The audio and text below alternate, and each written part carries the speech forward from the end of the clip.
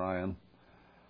So hopefully they'll be well soon. You might send up a prayer in their behalf, because it can be pretty debilitating and not much fun. So we don't want everybody to prosper and be in health, as Paul put it.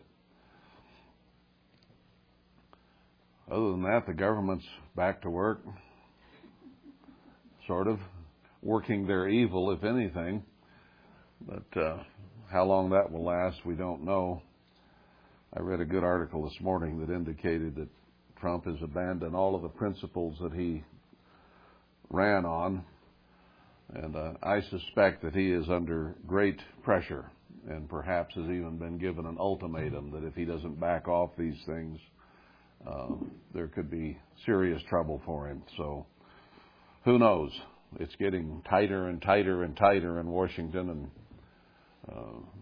we already have, I think, a soft coup going, because Robert Mueller is a crook and has been for all his career. He is the one who covered up the 911 thing so that government implications involved in it would not be known. So as the head of the FBI appointed, what was it? I think I read 7 days after 911, he was sent in there to cover up the whole thing. So he's a crook from the word go. Every time I see a picture of him, it's amazing. I see John Reitenbaugh there.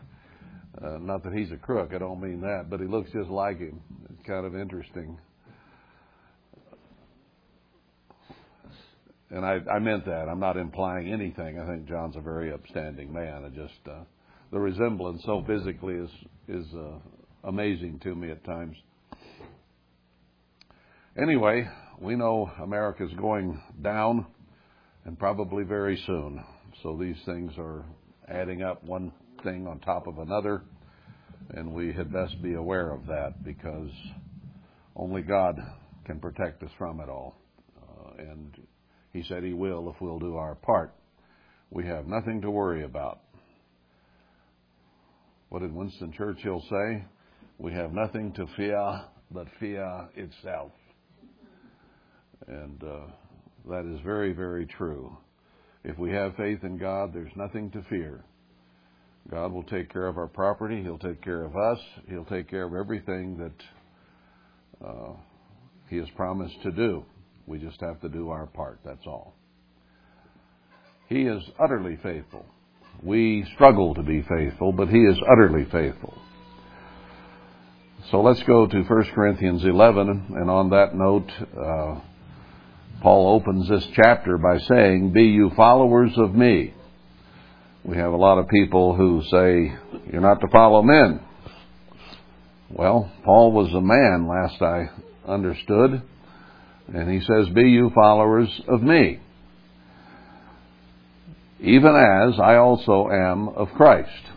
So the implication there is, I'm following Christ, and therefore you should follow me. Now, if he did things un-Christ-like, of course, they didn't need to follow that, because we always obey God and do what He says rather than what men say or do. But Paul was leading, essentially, a Christian life and following Christ. He was not completely. I hope we understand that, because there's only been one who did it completely, and that was Christ. So Paul had various problems, and he even said that he was a wretched man. I mean, just the fact that we're human means that compared to the Spirit and compared to God, we're wretched. We can't rise above that as human beings, because our humanness, our physicality, is itself far short of the glory of God.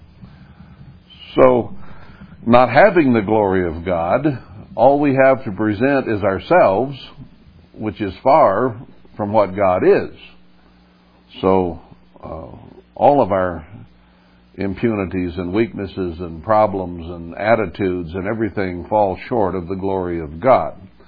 So Paul was in that category, but he also was a very zealous follower of the things that Christ had taught him and the things he knew and understood. in spite of any human weaknesses that he had. So he could confidently say, follow me because I am following Christ. And I think other places we can see that all of us will fall short of that. But that doesn't make him a false preacher or a false minister or a false prophet. He believed Christ was coming back in his own lifetime. He was not a false prophet. Christ had just not given him understanding of time, and therefore he was void in that area, and he was a prophet, and yet he didn't understand everything. It always takes me back to Herbert Armstrong when I start talking this way, because I do not consider him a false prophet at all. He understood a lot about Israel and about what would happen to us and the punishment that would come on us, but he misunderstood, I think, the source and the timing and some of those things, even as all the apostles did. Didn't make him a false prophet either. Anyway, he opens this chapter with that statement because he's going to give them some correction here on some areas that they obviously had need. There were problems within the Corinthian church that needed to be handled. And he starts out with a very, very personal one. You know, we don't like to be corrected on the way we look, the way we act. We consider certain things very, very personal, and nobody better interfere with the way we want to look or be. And you find that throughout society. We have something going on now in our culture, if you can call it that, called body shaming or hair shaming or various things that people look at you and they don't like the way you look, so they'll say nasty things about it.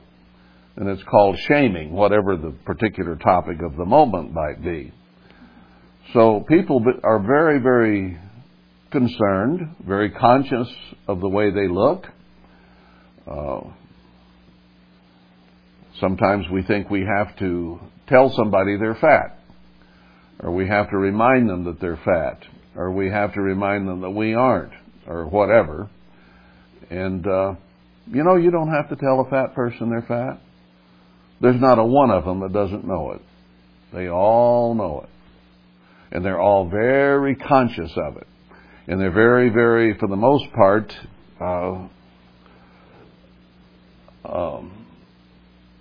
what's the word I'm looking for? Sometimes words these days leave me. Conscious is one, but sensitive maybe is a good one to put in there. Very sensitive of it.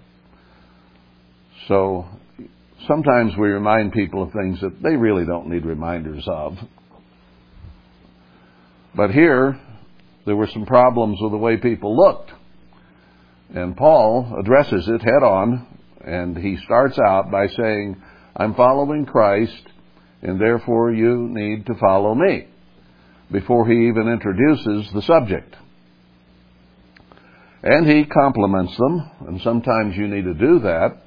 If you're going to correct somebody on something personal, you have to approach it pretty carefully and try not to hurt their feelings, and yet at the same time, maybe they need to know something. So he says, now I praise you, brethren, that you remember me in all things and keep the ordinances as I delivered them to you. So he says, I've been teaching you, and I'm thankful, and I praise you, and have goodwill toward you, that you've been able to accept and follow the things that Christ taught me, that I've taught you. And you have been keeping these things. So he compliments them and thanks them ahead of time before he gives the correction. Now this is instructive to us in the way that we approach each other with instruction or guidance or correction in some cases, or letting them know about something that they're sensitive about. It's love, is what it is, that he starts out this way.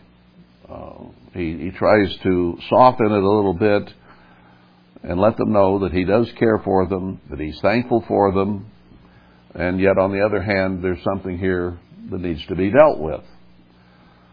And he even said, didn't we read it earlier in this same book, do I have to come to you with a hammer, or can I come gently and kindly? He could do it either way, and there were some times that he had to. Christ is kind and gentle and merciful, and yet on the other hand, there's the phrase, I don't remember where it is, about the severity of Christ. He can come as a warrior and with a blood-draped vest, or he can come very gently and kindly.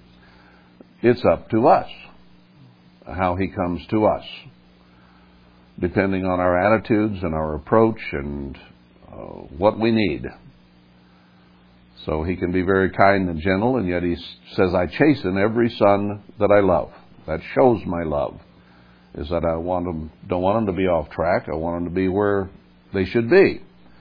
So he starts out that way in verse 3. Then he introduces the subject.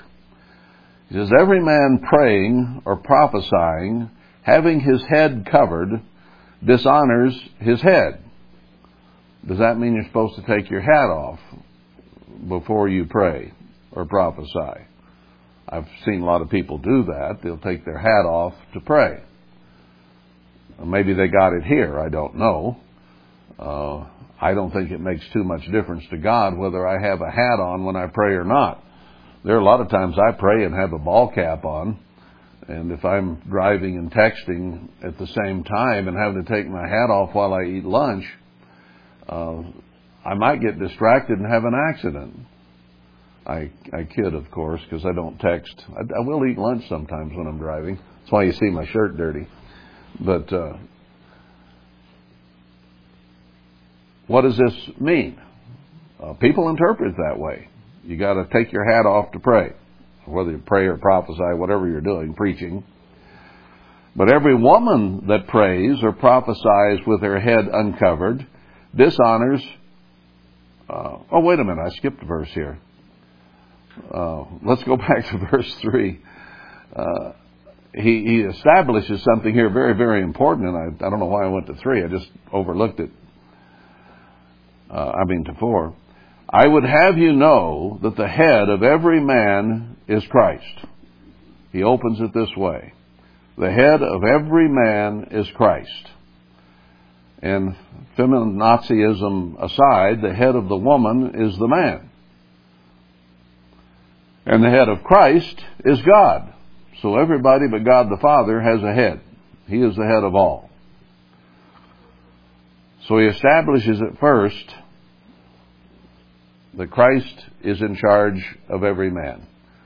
Every man has to look to Christ as his head, and the head of the woman is the man.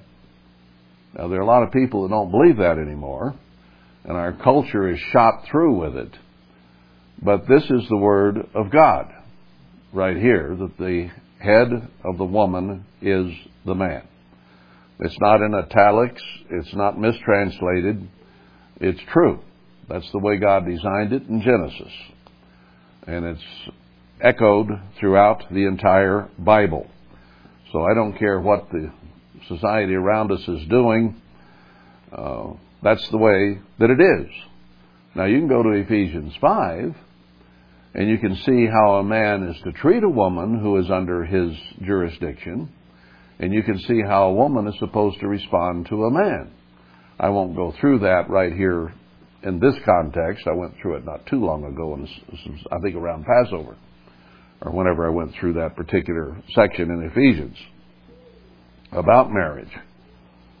So there are rules about how to conduct ourselves under this ordinance, this saying, this law of God. And a woman is to treat her husband as Christ, Ephesians 5. And the man is supposed to treat her with loving kindness and gentleness. But that's the way God set it up. Now, that does not restrict a woman's capacity to go straight to the Father. and to Christ, because the veil of the temple was rent for all of us. So a woman is to respect, she is to obey. They've taken that out of most marriage ceremonies now, but that's what Scripture says. She is to obey her husband. If she is going to fulfill Proverbs 31 and other scriptures in the Bible, she has to obey, whether she wants it in the marriage ceremony or not. If you're going to be a Christian, that's what you have to do. And a man has to treat a woman as Christ would, with respect and love and dignity and kindness and sometimes correction. That's the way God set it up. So he's reiterating that before he introduces this subject. And that even Christ himself has a head, and that is his Father in heaven, our Father in heaven. So, what does he do? He says, follow me as I follow Christ. And he says in another place, I think I have the Spirit of God. Then he praises them that they have been willing to accept the things of God. Now, that was a big deal, because as we're going to see here very shortly, they were worshipers of idols. They knew nothing of God and Christ. They just knew of Baal and Diana and Ashtaroth and Nimrod and Semiramis and all these gods is all they knew. So he says, I'm thankful to see your minds accepting the things of God. And then he establishes the pecking order. Here is the way God has set up the situation from God the Father to Christ to the man to the woman. That's the order in which the authority runs, if you will. So there's a different way to approach a personal issue, which is we're going to find what's on the head, the human head. So he says then, as I got ahead of myself, every man praying or prophesying having his head covered dishonors his head, not only his own personal head, but his head, Christ. Because Christ is his head. He just established that. So he says if a man prays or prophesies with his head covered, he dishonors Christ. Now we're going to get to here in a minute what having your head covered actually means, because it's been misinterpreted by a lot of people. So a man cannot pray with his head covered, or he dishonors Christ. Now verse 5, but every woman that prays or prophesies with her head uncovered dishonors her head.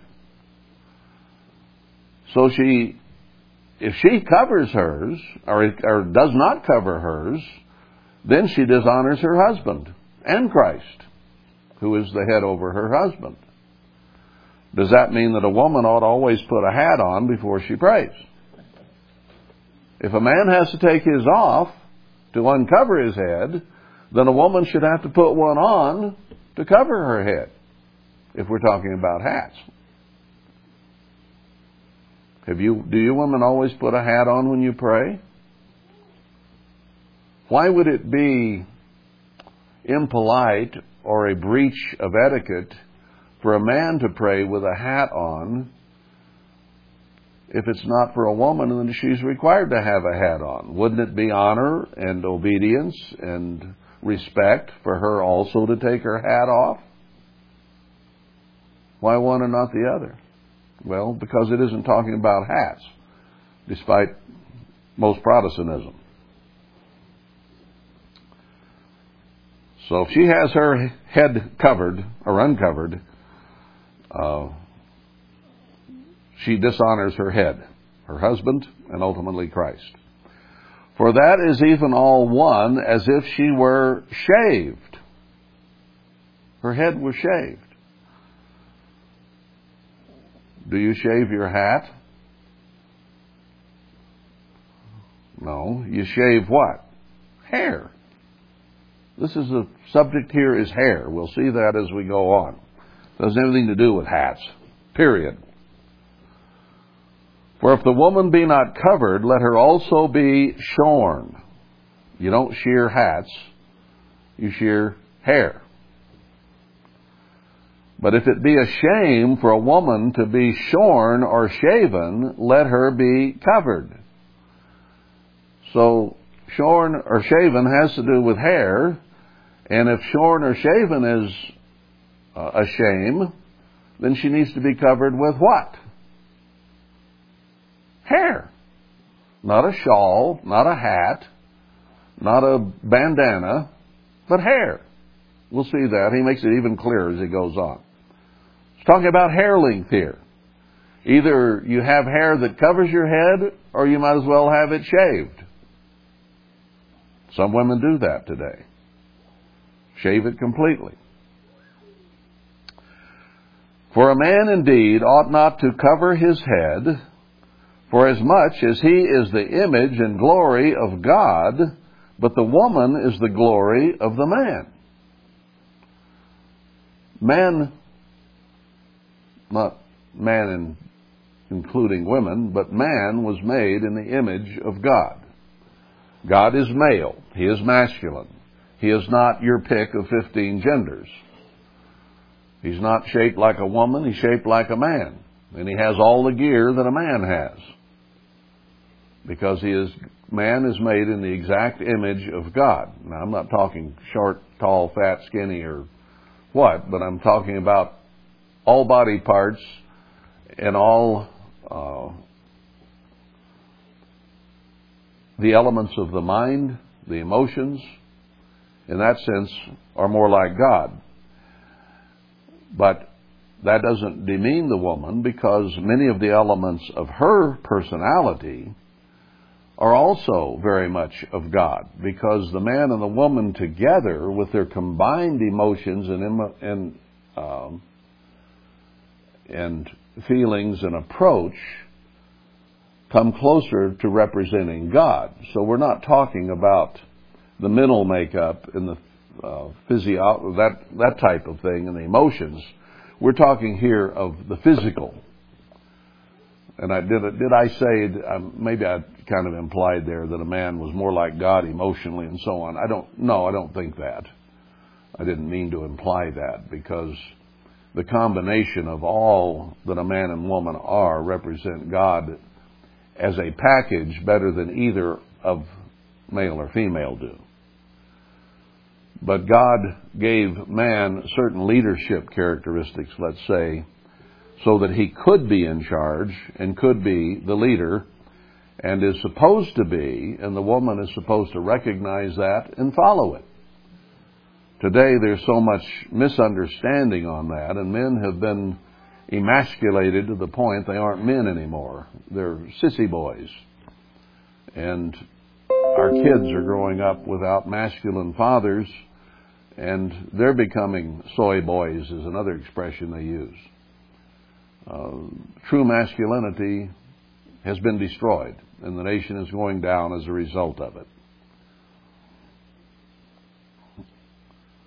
Where are the men?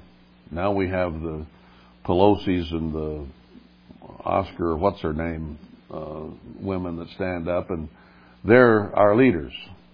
Isn't that what Isaiah 3 says? Children rule, the children rule over them. No, I guess it's the women rule them and the children oppress them, or the opposite, whatever it is. Both are bad. So he's establishing something here. And God intended it to be this way so that there would be a complete difference between male and female. The man is made in the image of God, and woman was created for the man, not in the same image of the man. And therefore, a man is not supposed to marry a man.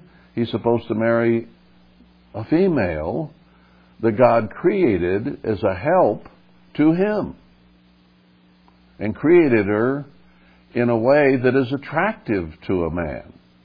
And a man is not supposed to be attracted to another man in that way at all. And Paul makes that very clear in Romans 1 and other places, as do other parts of the Bible. Sodomy is one of the greatest sins of all in the Old Testament. Okay. For a man indeed ought not to cover his head, for as much as he is the image and glory of God. Whatever this is talking about is very, very important, because a man is in the image and glory of God in a way that a woman is not. That's the point he's making. The woman is the glory of the man. The man is the glory of God, represents it. A woman represents the glory to the man. It's the way God set it up, like it or not. And these people that he's writing to didn't like it. And if I read this to a vast majority of Americans, they would not like it at all. For the man is not of the woman, but the woman of the man. She is to be in subjection to the man, to obey him and serve him in every way she possibly can. Neither was the man created for the woman, but the woman for the man. You've been listening to feminism so long that this has affected you, men and women. It has affected our whole society, and the whole thing is going down the tubes because this is not respected. Now, verse 10, for this cause ought the woman to have power on her head because of the angels. Now, that is better translated, for this cause ought the woman to have a covering in sign that she is under the power of her husband. That's what the Greek says. She's to have long hair to show that she is under her husband. It is a sign of subjection. Because of the angels. Why because of the angels? Because the angels are our protectors. They have been assigned to take care of us. And rebellion is as witchcraft. So he's saying here, and we'll see it more clearly, that if a man has short hair, he is in rebellion against God in the image that God made him in. If a man has long hair. If a woman has short hair, then she is disobeying God and showing that she is not in subjection to her husband, because it was given for that very purpose, is to show that.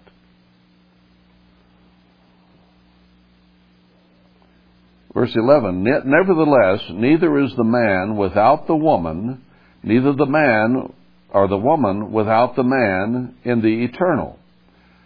In other words, God set this up so that there's the Father, the Son, the man, and the woman.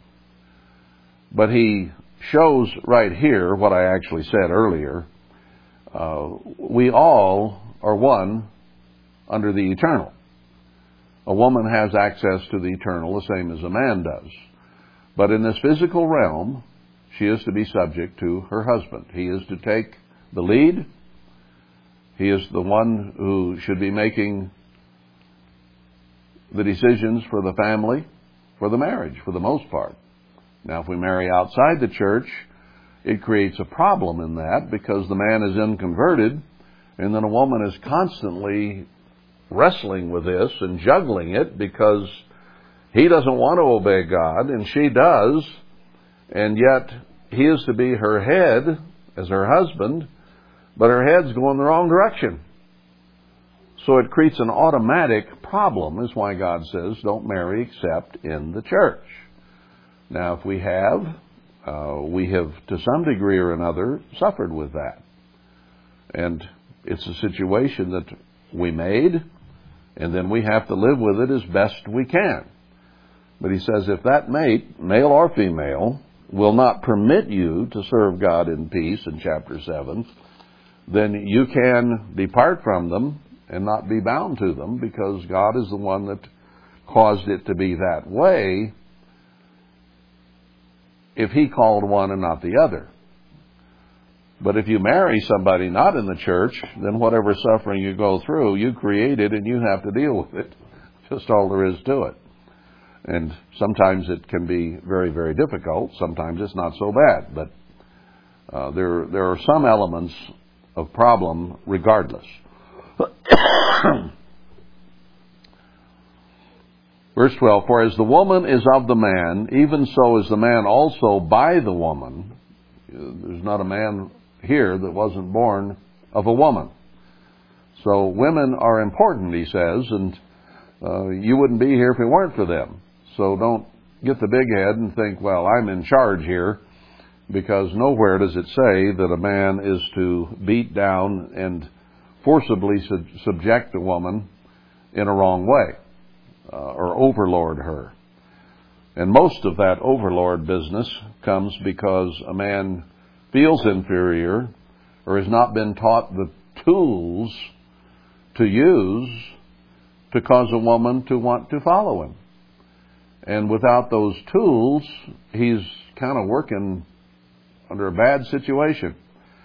I would hate to have to build a house with only my fingers and my teeth. I know beavers do it, but I would hate to have to try to do it without saws and hammers and nails and so on. The tools help.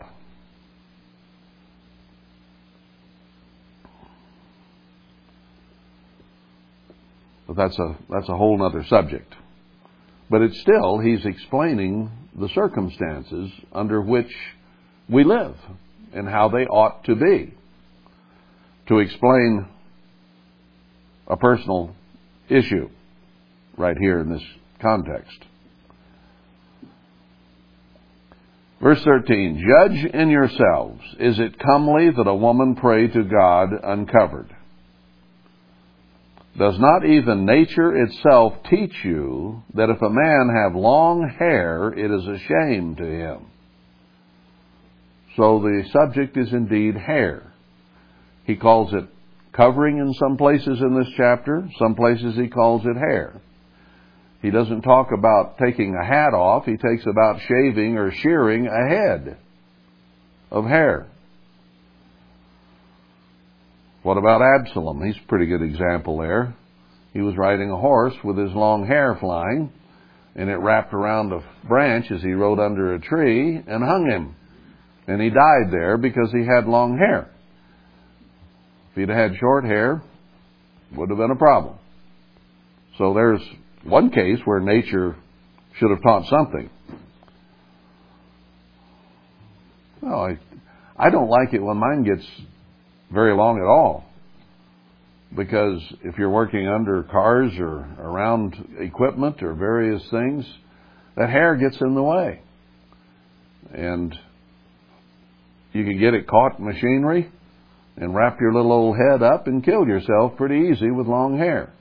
People do it, just with their shirt sleeves sometimes. So he appeals to that and says, look, the nature of a man's work, and we're not talking about white-collar office soys, we're talking about men who are out farming and ranching and doing the things that God intended a man to do from the beginning.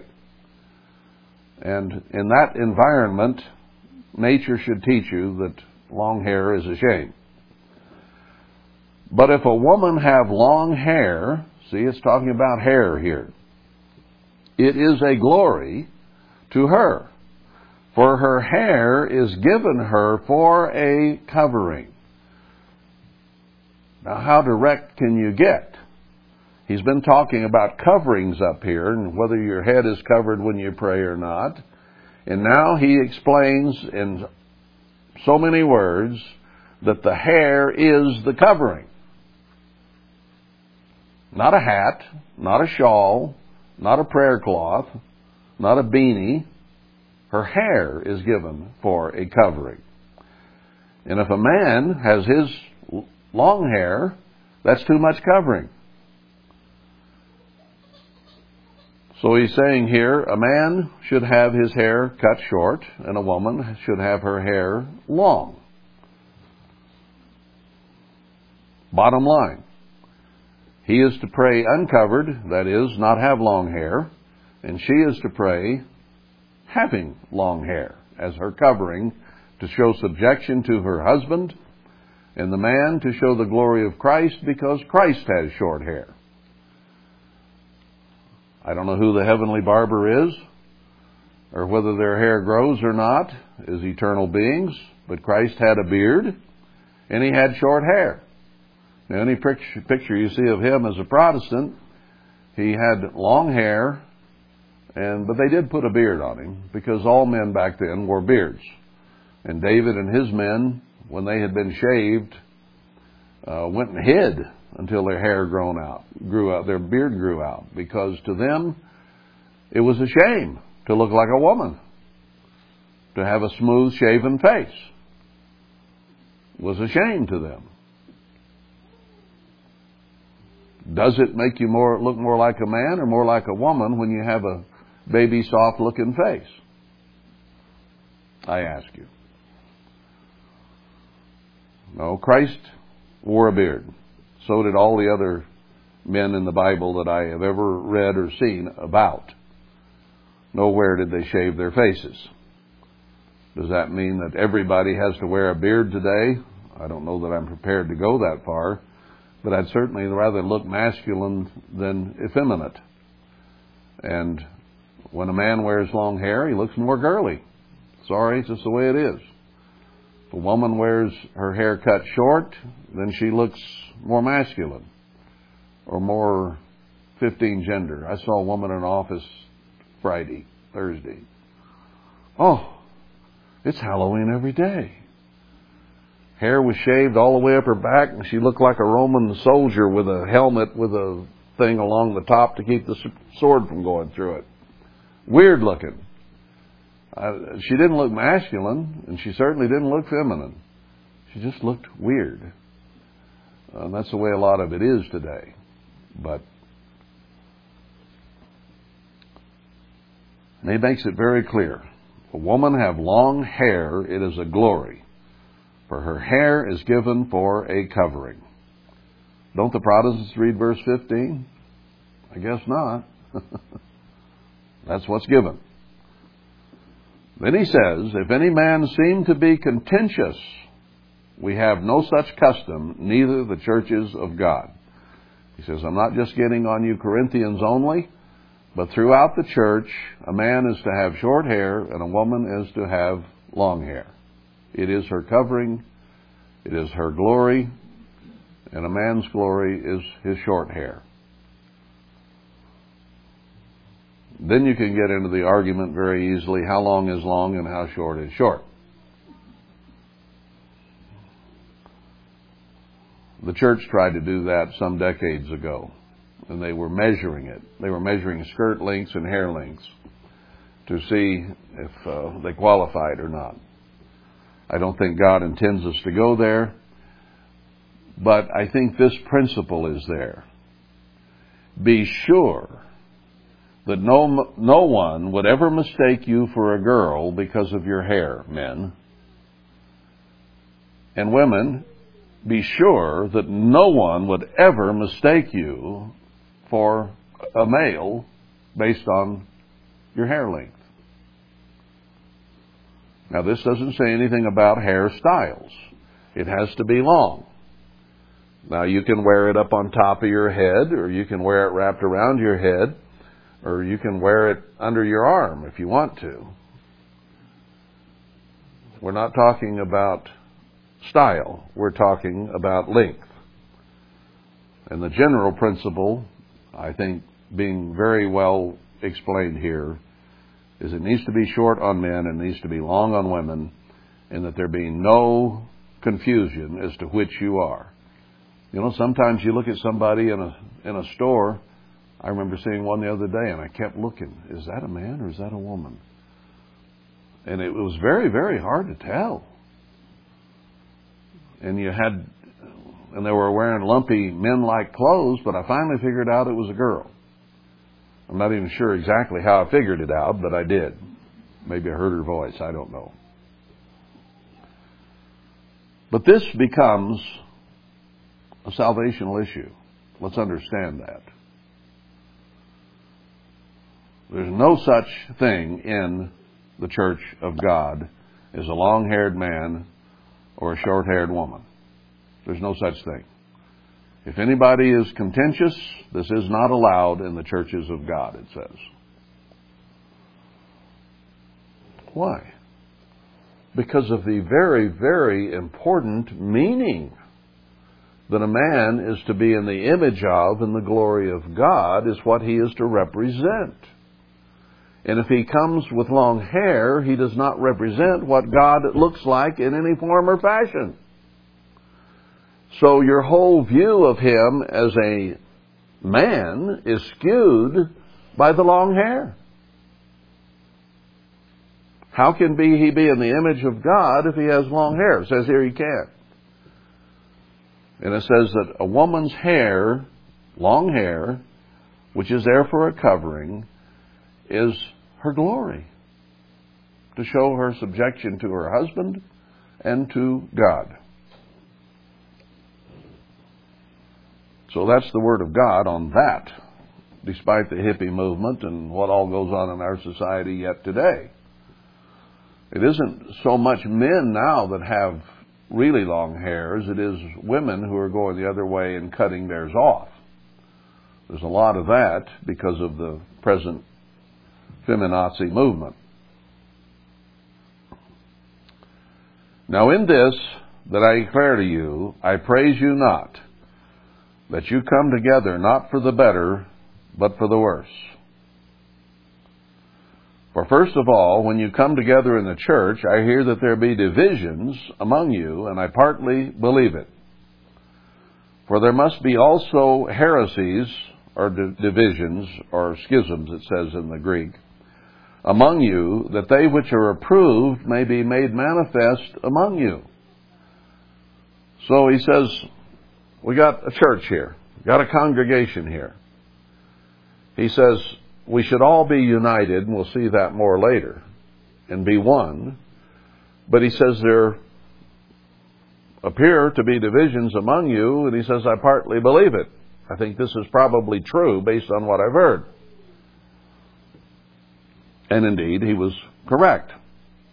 There was division over length of hair in that particular congregation, or he wouldn't have taken such pains to go through it and to show the symbolism and the meaning of short hair and long hair on men and women. He wanted them to get the spiritual message. This isn't just a small rule. This is important because of the typology that is involved.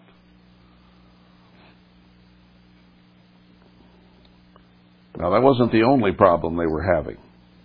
But I think it's an interesting thing to note here that there must be heresies, or as the Greek says here, what was that word that he uses? Or, my eyes won't pick up that little word, sects, I think it says. No, veils. No, wait a minute. Sects. Yeah, it was right the first time. There must be also sects among you, that they which are approved may be made manifest among you. So he says, there are going to be little groupings of people that don't believe the same thing. There will be those who disagree.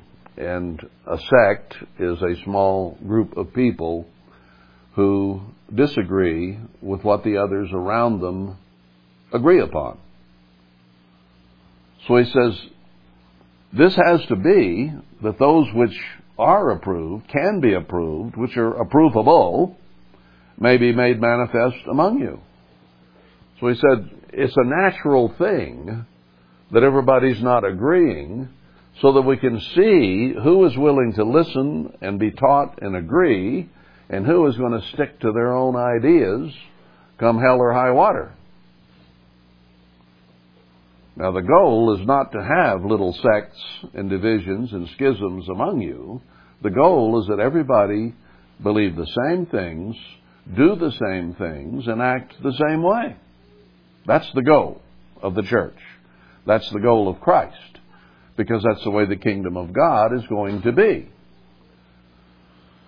If you disagree with the Father and the Son, you won't be in the kingdom of God, because there will be no divisions, there will be no sects, there will be no disagreement, there will be total and complete harmony, so that there's no sorrow and no tears and no death. Everybody is going to have to believe the same thing, or they will not be there. That's all there is to it. Now, that's the ultimate spiritual fulfillment that God is going to achieve. But Paul said, sorry, it's not that way right now. But through this, we're going to find out who is teachable, who's willing to learn, and who is not. Verse 20, he introduces another subject where there was a problem. When you come together, therefore, into one place, this is not to eat the Lord's Supper. He introduces the bread and the wine here. The Passover service, if you will, is what he is addressing. The Passover service. And he says, when you do come together, they were to come together into one place to keep the Passover. But they weren't to eat the Lord's Supper. Christ had a dinner with his disciples on that night that we call the Lord's Supper. They did have supper that night. But after the meal, he changed the symbols from a meal to the bread and the wine. Now, this goes back to the Old Testament in Exodus 12, where they were to sacrifice this lamb, and they were to roast it and eat it and have a dinner, a meal. If there's any left by morning, they were to burn it. So it was instituted as a meal. And Christ did it that way in obedience to that Old Testament. And then he changed the symbols to the bread and the wine and the foot washing. Those were the symbols going forward. Now, Paul makes that very clear here. When you come together in one place, it's not to eat the Lord's Supper. Under the New Testament, we're not to be eating a meal together that night. Let's go on and see that. For in eating, everyone takes before other his own supper, and one is hungry, and another is drunk. So he said, you're not all coming together and having a meal prepared for all of you. You're coming together. Some of you have lots of food, and you eat and don't share it with others. Some of you have lots of booze, and you drink it, and you don't share with others. And some of you wind up hungry, and some of you wind up drunk. Is the Passover night, is that a good time to be drunk, or hungry, or too full?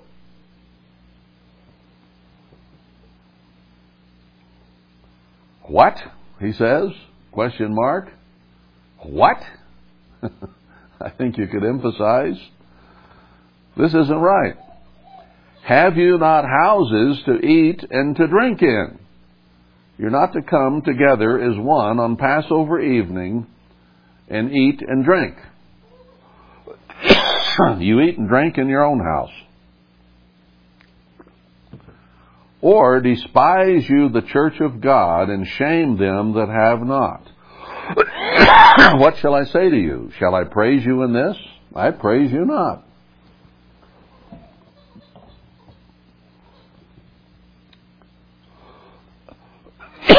Excuse me.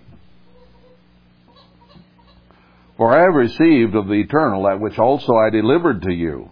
He says, I've instructed you on this before, having received it from Christ himself.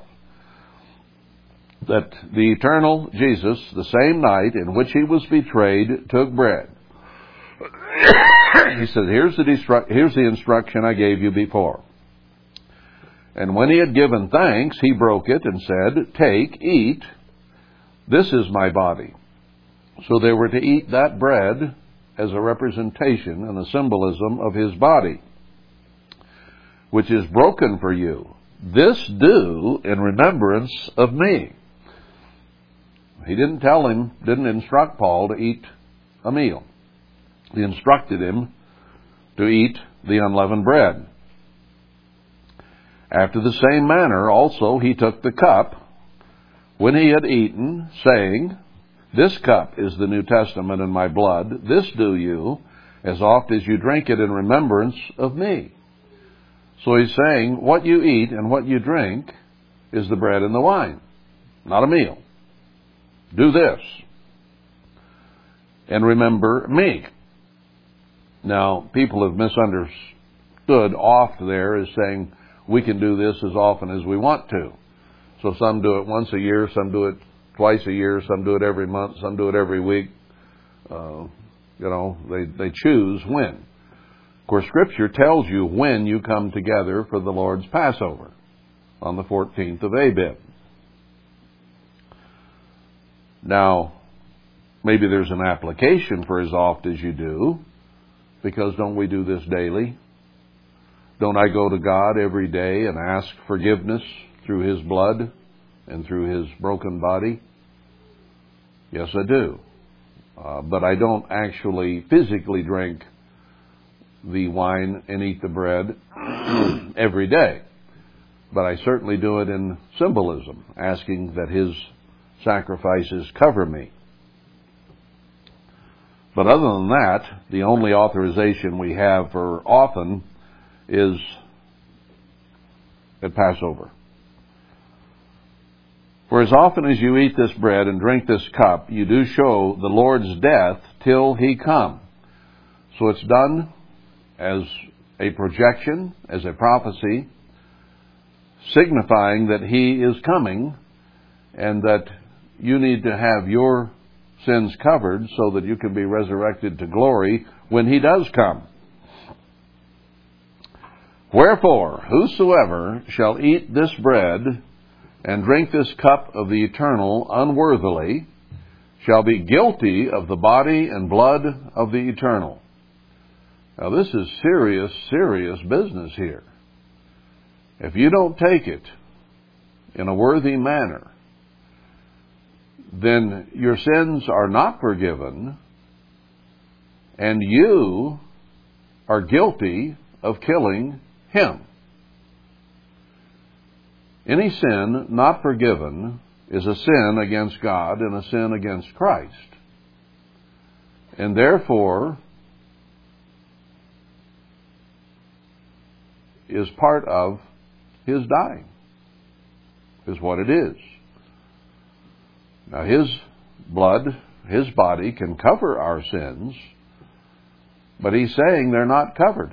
You can literally go to Passover, take the bread and the wine and pray over it, and be just as guilty when you walk out of there as when you walked in. That's what He's saying. These people were in that category. They were coming and having a party. They were not even sharing, and some were getting drunk. Some were eating till they were about to pop, and others were sitting there watching them eat and hungry because they didn't have anything to eat. They were doing this all in a totally unworthy manner, not showing any love, not any concern for each other, but taking care of themselves. So if we're taking care of ourselves and not serving and taking care of others, then we're doing it in an unworthy way. Now we have said that worthily would mean with zeal, with conviction, and unworthily would be with carelessness or lackadaisical, nonchalant attitudes. And I think that that is certainly true. God wants us to do whatever we do with our might.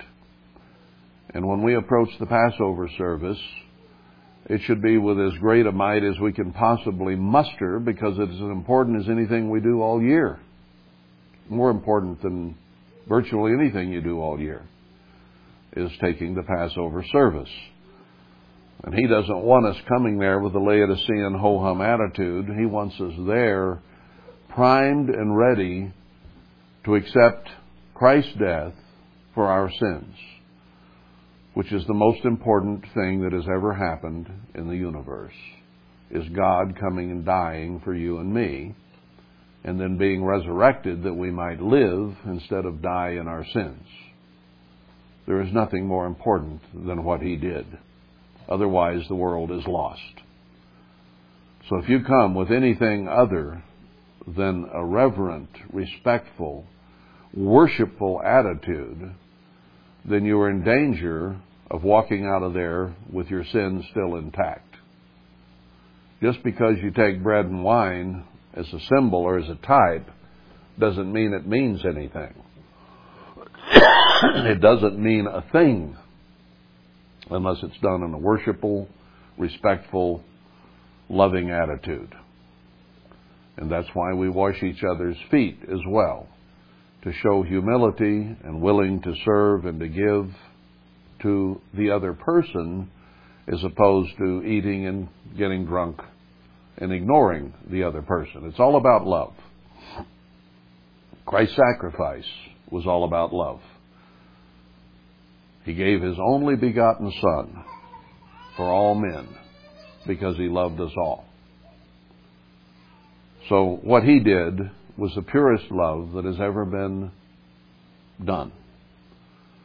And we should approach it with that kind of pure love for our fellow man, who, as we all come together as one to accept Christ's sacrifice for us, there should be a great depth of brotherhood and sisterhood and love that night, as there should be always, but it's so important that very night that we come together as one, and there be no division, no schism, no separation, no division, but close, as Christ and His disciples were. Now, there was one problem with that, even the night He took the supper, because there was one there that was not together with it, and went out and betrayed Christ immediately. He went out what? With his sin with him. His sin was with him. And when he realized it, he hung himself. But he didn't realize it during the Passover. So he took it unworthily. He took it with the wrong attitude, with the wrong spirit, with the wrong approach, with rebellion in his heart, and died for it.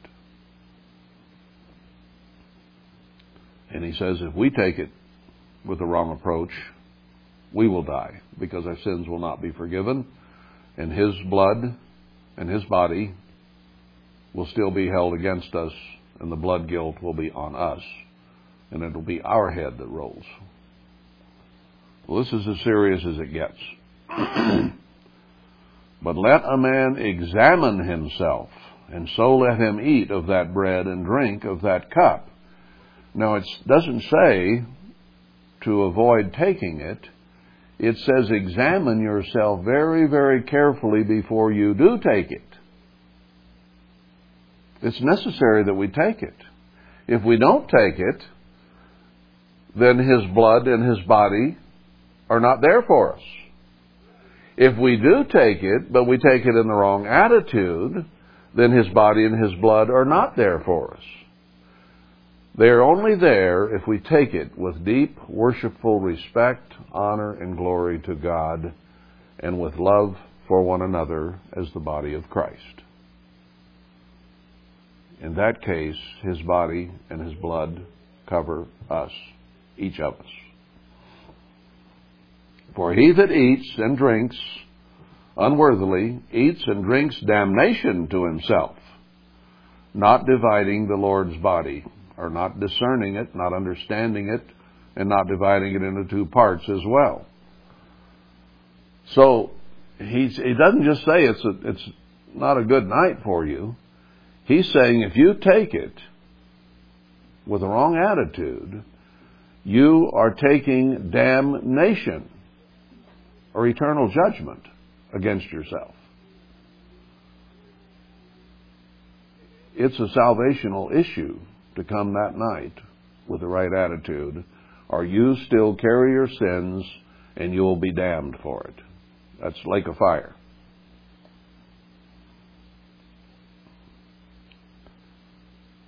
To even begin to say, oh, well, it's almost time for Passover. I better grab my Bible and go 15 minutes early and bone up on these scriptures before I get there. Nah, that doesn't work.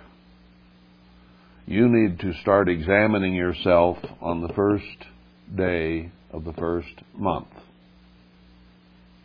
And very carefully examine yourself prior to the Passover day even getting there, to be sure that you are in the right, respectful, honorable, loving attitude toward God and man before you ever get there. Because if your attitude toward man is wrong, then God says, I'll judge you according to your attitude toward man, doesn't he? In several places. So you can't come here with an attitude against man. If there's anything that you have not forgiven of anyone before you take the Passover, you're drinking damnation to yourself.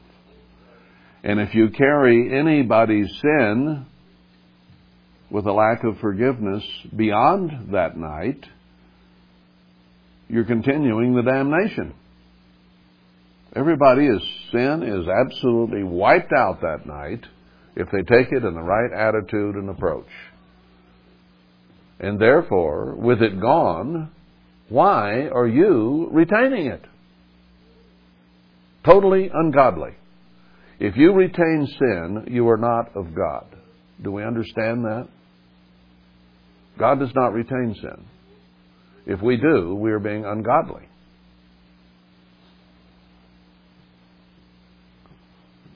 You're drinking damnation to yourself, he says.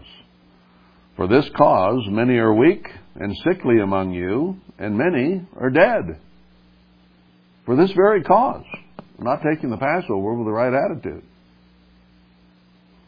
That's scary. For if we would judge ourselves, we should not be judged. But when we are judged, we are chastened of the eternal. He is our judge. We aren't each other's judges. That we should not be condemned with the world. We have put ourselves under the judgment of God, he says. And that judgment is imposed upon us by our willing taking of the Passover, the bread and the wine. Because that's something we do to show that we accept Christ as our Savior and that we accept Christ as our judge. Otherwise, would be condemned with the world. If it weren't for this thing that we have with Christ as our Savior, we'd be condemned like the rest of the world. Wherefore, my brethren, when you come together to eat, tarry one for another. Now, what were they coming together to eat? Bread and the wine. Not a meal. He's already covered that. He's already put that aside. He says, when you come together, you don't go there and keep the Passover yourself, by yourself and of yourself. You come and you wait for one another to eat and drink together, in unison, in harmony, because that's what the Spirit of God creates, is harmony and peace. It does not create contention and division. So if there's contention and division, it's on us, it isn't on him. And if any man hunger, let him eat at home. You're not sitting here waiting on each other to eat a meal. You do that at home. When we come together and wait for each other, it's to have the bread and the wine together. So if it's about hunger, stay at home and eat. That you come not together to condemnation. And the rest will I set in order when I come. So he says this is the outline. And he must have had some other things in mind there that he wanted to say, but he says I'll wait and put that in order when I get there. But meantime, the hair length and the proper keeping of Passover were two issues that he felt he had to address. And he has more to address before the book's over, but those were two important doctrinal things with very, very deep symbolism and meaning. We tend to overlook the hair thing, I think, sometimes. We've zeroed in more on Passover, but the symbolism in the hair description is also very, very important in the direct symbolism that is there between the Father and Christ, the man and the woman, and symbolizes the relationship between each of those in a very, very dramatic and dynamic way. And it's just another way that the world has departed from God. And that simply cannot be. It's not, if any man's contentious, then that's not the way the Church of God is. Now, I've talked about this decades ago, and there's some women that had their hair shaved probably shorter than mine is right at the moment, sitting in the audience, and they would not receive that. The more you preached it, and the more you expounded it, the more set the face got. The more the rebellion showed. And you could have stood there until you breathed your last breath, extolling, shouting, pleading, whatever, and the look wouldn't change. Because they were contentious about it. And they were not going to let their hair grow out so they didn't have a manly look, no matter what you said. Was that a sect within the church that were really non-members? I'd have to say so. Because they would not recognize the subjection to man himself or their husbands. And they would not submit to God's Word. And if you won't submit to God's Word and to your husband, you're not a follower of Christ. And if you're not a follower of Christ, then you cannot define yourself as a Christian, because a Christian is one who follows Christ. It's that simple. I don't believe anybody here is contentious of that, thankfully. But it's part of the Scripture and something we really need to truly understand, especially in a society today that pays no attention to this or completely, utterly takes it out of context and thinks we're talking about hats or shawls. It has nothing to do with that very clearly. Hair is a covering or an uncovering, short or long. And don't approach Passover here in a couple, 3 months without serious introspect and considering your relationship with God and with each other, because it is a judgment of damnation issue, is what it is. It's very, very important. And Paul makes that very clear. So Passover's actually getting pretty close now. We're into January nearly, and February, March, and then it's April. So maybe this is good. We could be reminded of this and think about it well ahead of time and try to be getting ourselves in line with God, with His Word, with each other, so that there be no divisions that Paul had to have gotten upset about when he came. So, okay, that's it for today.